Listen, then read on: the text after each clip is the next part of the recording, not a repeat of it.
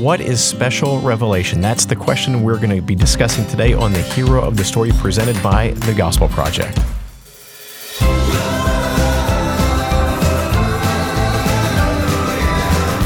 Thanks for joining us for today's episode of The Hero of the Story, a podcast to help you focus on the gospel in every area of your life and ministry. I'm Brian Dembowczyk, managing editor of The Gospel Project, and with me is Aaron Armstrong, our brand manager. All right, so we're going to start our discussion today by reading the text of the Doctrine of Special Revelation as found in The Gospel Project. And just as a quick reminder for you, you can check out a video addressing this key truth of the Christian faith on gospelproject.com. So, without further delay, here is the Doctrine of Special Revelation. Special revelation refers to God revealing himself to humanity through historical events, his word, and through Jesus Christ. Through special revelation, human beings learn about God's character, his will, his purpose for creation, and his plan of redemption. Special revelation shows us the nature and character of God, and because God has revealed himself in this way, we can know him through a saving relationship with him in the person and work of Jesus Christ. So there's a lot there, Brian, but let's unpack this. So what is this doctrine ultimately about? Yeah, well, again, as you just said, it's about God revealing himself through events, the Bible, and Jesus, yes, revealing himself to people. So at this point, we would contrast this with general revelation, which we've talked about on a prior episode. So if you've not heard that one, I'd recommend you go back and listen to that one as well. Yeah, absolutely. Because these two really fit together. General revelation is in general, and it's not sufficient for salvation. Special revelation is more specific, and it is required for salvation. It's God revealing who he is and his plan of redemption. Mm-hmm. And so we see in Romans 10, for example, that apart from hearing the gospel, apart from special revelation, you can't be saved. Right. Right. And that's an important truth. That's a hard truth as well, because we like to think about, well, either two things, either justification by death. So if you die, you automatically go to heaven, or if you're a good person, you go to heaven. But that's not what this says. What it says is that God has revealed a very specific way. And so we see that play out in Romans 10. We see, and we also see the call for us as God's people to go and tell this good news there. Because Paul says, who can know if they don't hear, and who is going to be able to tell them if they're not sent? And and then he says, and how beautiful are the feet of those who preach the good news. And that's good. And that is a good reminder for us that even before we start talking about this too much in depth, that it has an urgency that comes with it, a responsibility for us as God's people. Yeah. But where do we see this doctrine in Scripture? Well, one of the places is back in Psalm 19, 7 through 11. Again, Psalm 19, 1 through 6 is a good picture of general revelation. Mm-hmm. Starting in verse 7 through 11, it shifts to special revelation. So Psalm 19 is a classic passage that is often used to describe both of these types of revelation. So Let me just kind of read those verses, and then I want us to focus on what we see here, the descriptors of revelation, some adjectives that are used to describe it, and promises, because this is just a glorious passage here about the value of special revelation. So It begins, "The instruction of the Lord is perfect, renewing one's life. The testimony of the Lord is trustworthy, making the inexperienced wise. The precepts of the Lord are right, making the heart glad. The command of the Lord is radiant, making the eyes light up. The fear of the Lord is pure, enduring forever. The ordinances of the Lord are reliable and altogether righteous. They are more desirable than gold, than abundance of pure gold, and sweeter than honey, dripping from a honeycomb. In addition, your servant is warned by them, and in keeping them, there is an abundant reward." So you look at that, Aaron, and just kind of look at some of the descriptors used of the Word of God, of special revelation. It's instruction, testimony, So part of it's God testifying to who He is, what He's done, precepts, instructions, commands. So imperatives for us to do to live out a life that's pleasing to Him, that's fulfilling, that's abundant. And so that's kind of the idea of what the special revelation, the Word of God is. Now look at some of those adjectives, because sometimes we push back on that. We got to be real and recognize a lot of people, when they think of spending time in the Word of God, for example, man, that's kind of dry, academic. I guess I'll have to. And instead, it's the way that Psalm 19 does this is it turns our have to a get to. Yes. Especially when you think about these words. It's perfect. It's trustworthy. It's right. It's radiant. It's pure, enduring, reliable, righteous, more desirable than gold and sweeter than honey. Those last two alone are so packed. Yes. Because our attitude towards Scripture so often is that, it's our cough medicine. It's the stuff that tastes terrible going down. We know it's good for us, but Scripture itself says, no. This is a delight. And that's a key thing, that Scripture should delight us. Yeah, and think about it. If you were to use those adjectives and didn't tell somebody you're describing the Bible, if you say, hey, do you want something that is perfect, trustworthy, and you go down that line and you end with more desirable than gold and sweeter than honey, do you want that? Oh, yeah. Of course. And then you say, well, it's the Bible. You have that. It's God's Word right here, because through God's Word, we might know Him and understand what it means to be forgiven of our sin through Jesus Christ and enter into a relationship with Him by faith. And therefore, is there anything in creation that is more desirable than gold and sweeter than honey than God Himself, Creator Himself? And of course, the answer is no. He's the greatest good. Right. So it makes sense when we think about it that way, that, man, spending time in the Word of God, enjoying the revelation about Himself that He gave us to know Him, know His ways, and be in right relationship with Him is a good thing. Right. But it doesn't stop there. It doesn't just stop at descriptions and adjectives. It also, like the passage we just looked at, also has so many promises that Scripture renews life. It makes us wise. It makes the heart glad. It makes the eyes light up. It warns us and it leads us to abundant reward. And those are huge things for us to be thinking of. I don't think that we adequately understand just how good God's Word is for us. I didn't for many years. When I was a teenager, even a young adult, college age, I always looked at Bible study as a chore. It bored me. I was okay going to Sunday school back in that day, and learning about it a little bit for the hour or so, and listening to pastor sermons was okay.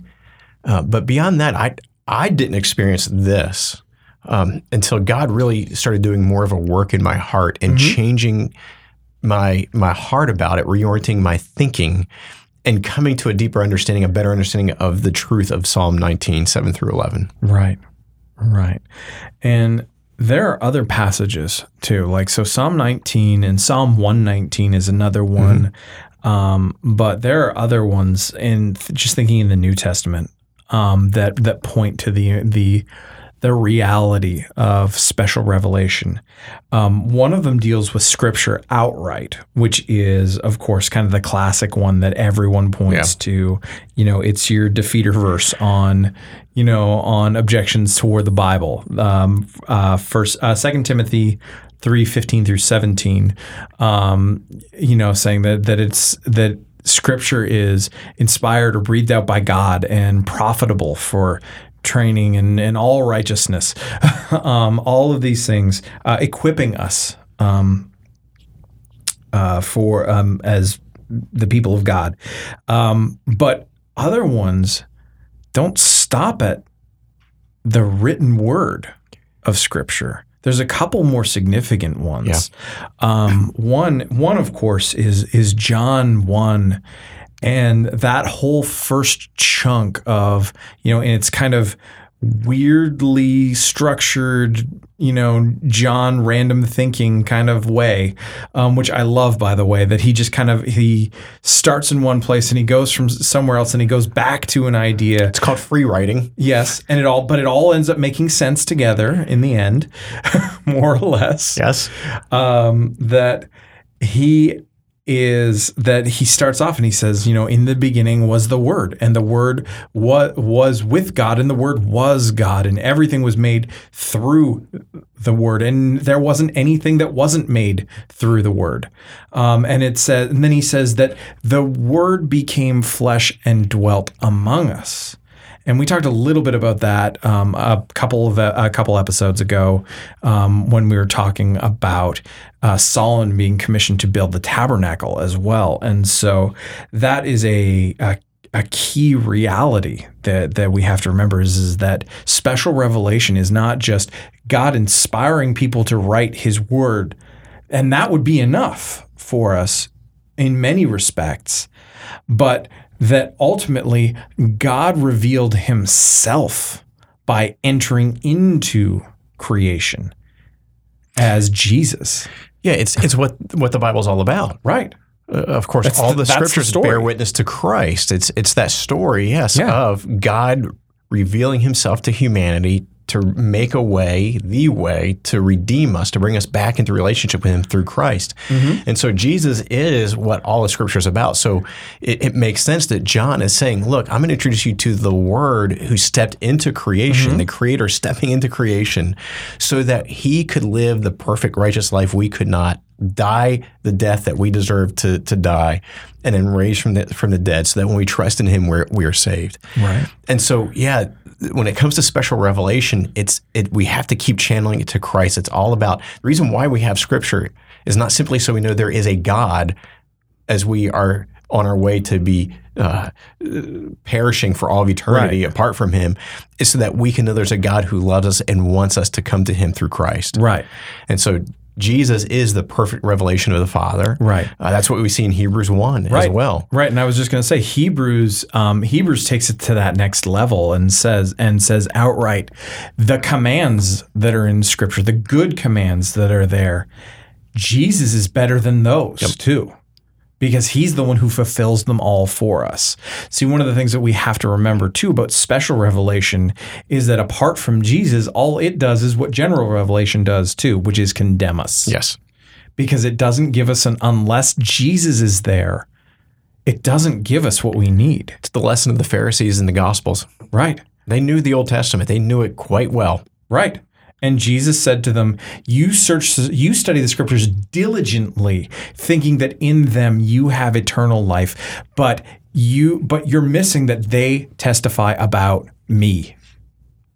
Well, I guess this takes us to a couple of cautions in understanding this doctrine. Yeah, absolutely. Yeah, that we can, the Bible, of course, is a form of special revelation that we can know and know well. We can understand it and still reject Christ. Mm-hmm. We see this all the time. We see it again in the Pharisees in the Gospels. I remember I went to a secular school and my freshman year took an intro to the Bible course taught by somebody who was not saved. And she knew the Bible pretty well. She knew it as literature. Yeah. But she was not saved. She rejected Christ still. So it's not sufficient to know the Bible. Mm-hmm. It's to know the one the Bible's about. Yeah. On the same note, you can know about Jesus and still reject Him. Yeah. So lots of people know lots of stuff about Him, but they don't actually know Him. That was a huge problem with the Pharisees.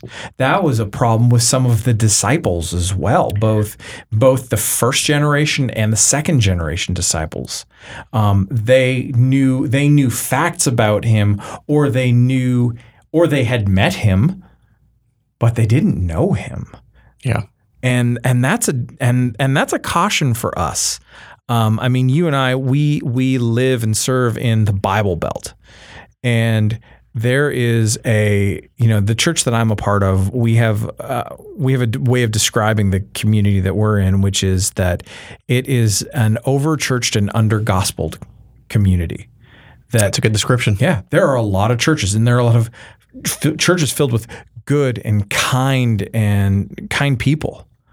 But there are a lot of people in those churches at the same time that don't know Christ, and they're not hearing about Christ, and they're not seeing his beauty and wonder and majesty. Yeah. And I don't want to sound like I'm shooting anybody, because that's certainly not my intent here. But it is something that we have to be cautious of, that as we're seeking to lead and disciple people, that what we don't want to do is we don't want to give them Christian behaviors. We want to show them Jesus. Or just information transfer. Right. And I think that's what's so important here, especially if you understand special revelation in comparison to general revelation. Yep. Of course, general revelation, again, is this idea that God reveals himself, but it's not sufficient for salvation. Right. And you think, okay, well, that's what special revelation is. So just give me a Bible and somebody will be saved. No. Again, you can know the scriptures and still be lost. You can still be dead in your sins. You can know of Jesus and still be dead in your sins. The work of the Holy Spirit is still required here. Right. Right. And that's so important. Now, here's a question. What difference should this doctrine make in our lives practically? Yeah, well, I think most apparently this should give us a passion and a desire to spend time reading God's word so that we can know about him more. Again, for those of us who've trusted in Christ, who have been redeemed, we've been made new. We have the mind of God now, the capability to understand and get it. So for us, we can't read this book and turn away without being different, without being changed by it. Right. So for us, it should give us this desire to understand what Psalm 19 is talking about and see this as precious gold, as desirable, and be drawn to it and spend time not just reading it, but studying it, meditating upon it, mining it for its riches, not being sufficient with the surface level, but pushing beyond that. I was preaching recently in my church and just encouraged them. I said, we should never be satisfied with the what of Scripture. We should always be pushing to the why. Yeah. Because the why is where the heart of God is found. Right. And on that note, that encourages us to focus on understanding how every event points to Jesus, because that's the ultimate point of special revelation. It's not just to know God's character and his will, but to know him through Christ. And so we want to see when Paul says that the rock that Moses struck was Christ. Well, how was that Christ? We want to understand that. And we want to see how David points us to Jesus. We want to see how Solomon points us to Jesus, both in his honoring attributes and in his sinful ones. We want to see how God has been orchestrating all of these events through the entire life of ultimately humanity, but how he was at work from beginning to end as he made humanity, as he saved humanity from destruction in the flood, how he called Abraham and promised that he would send an offspring, a child who would be a blessing to all the people of the world. And how he was at work through every step of the way beyond that, through the rise of the kingdom of Israel to its destruction in the exile, to the people's return, through the dark times where God was silent for 400 years as well, up until and including and beyond the arrival of the Word himself, Jesus, in the world. We want to know that. And that's a beautiful thing that this doctrine points us toward. And so if we can capture just a glimpse of that, that's something that we can share with other people too. Because when I say that we've got over-churched and under-gospeled communities, that means we have over-churched and under-gospeled people. And so the doctrine of special revelation, rightly understood, gives us an opportunity to reach them with the most important truth that they can know, which is the gospel itself. It's a good word. Let's end there. That's too good to end or not end on there. So let's call it a day with that. Thank you so much for listening to today's episode of the podcast. If you enjoyed this episode, please do leave a sincere 5-star rating and review on Apple Podcast or whatever platform you use to listen to podcasts. And for more resources to help you focus your ministry on the gospel, please visit gospelproject.com.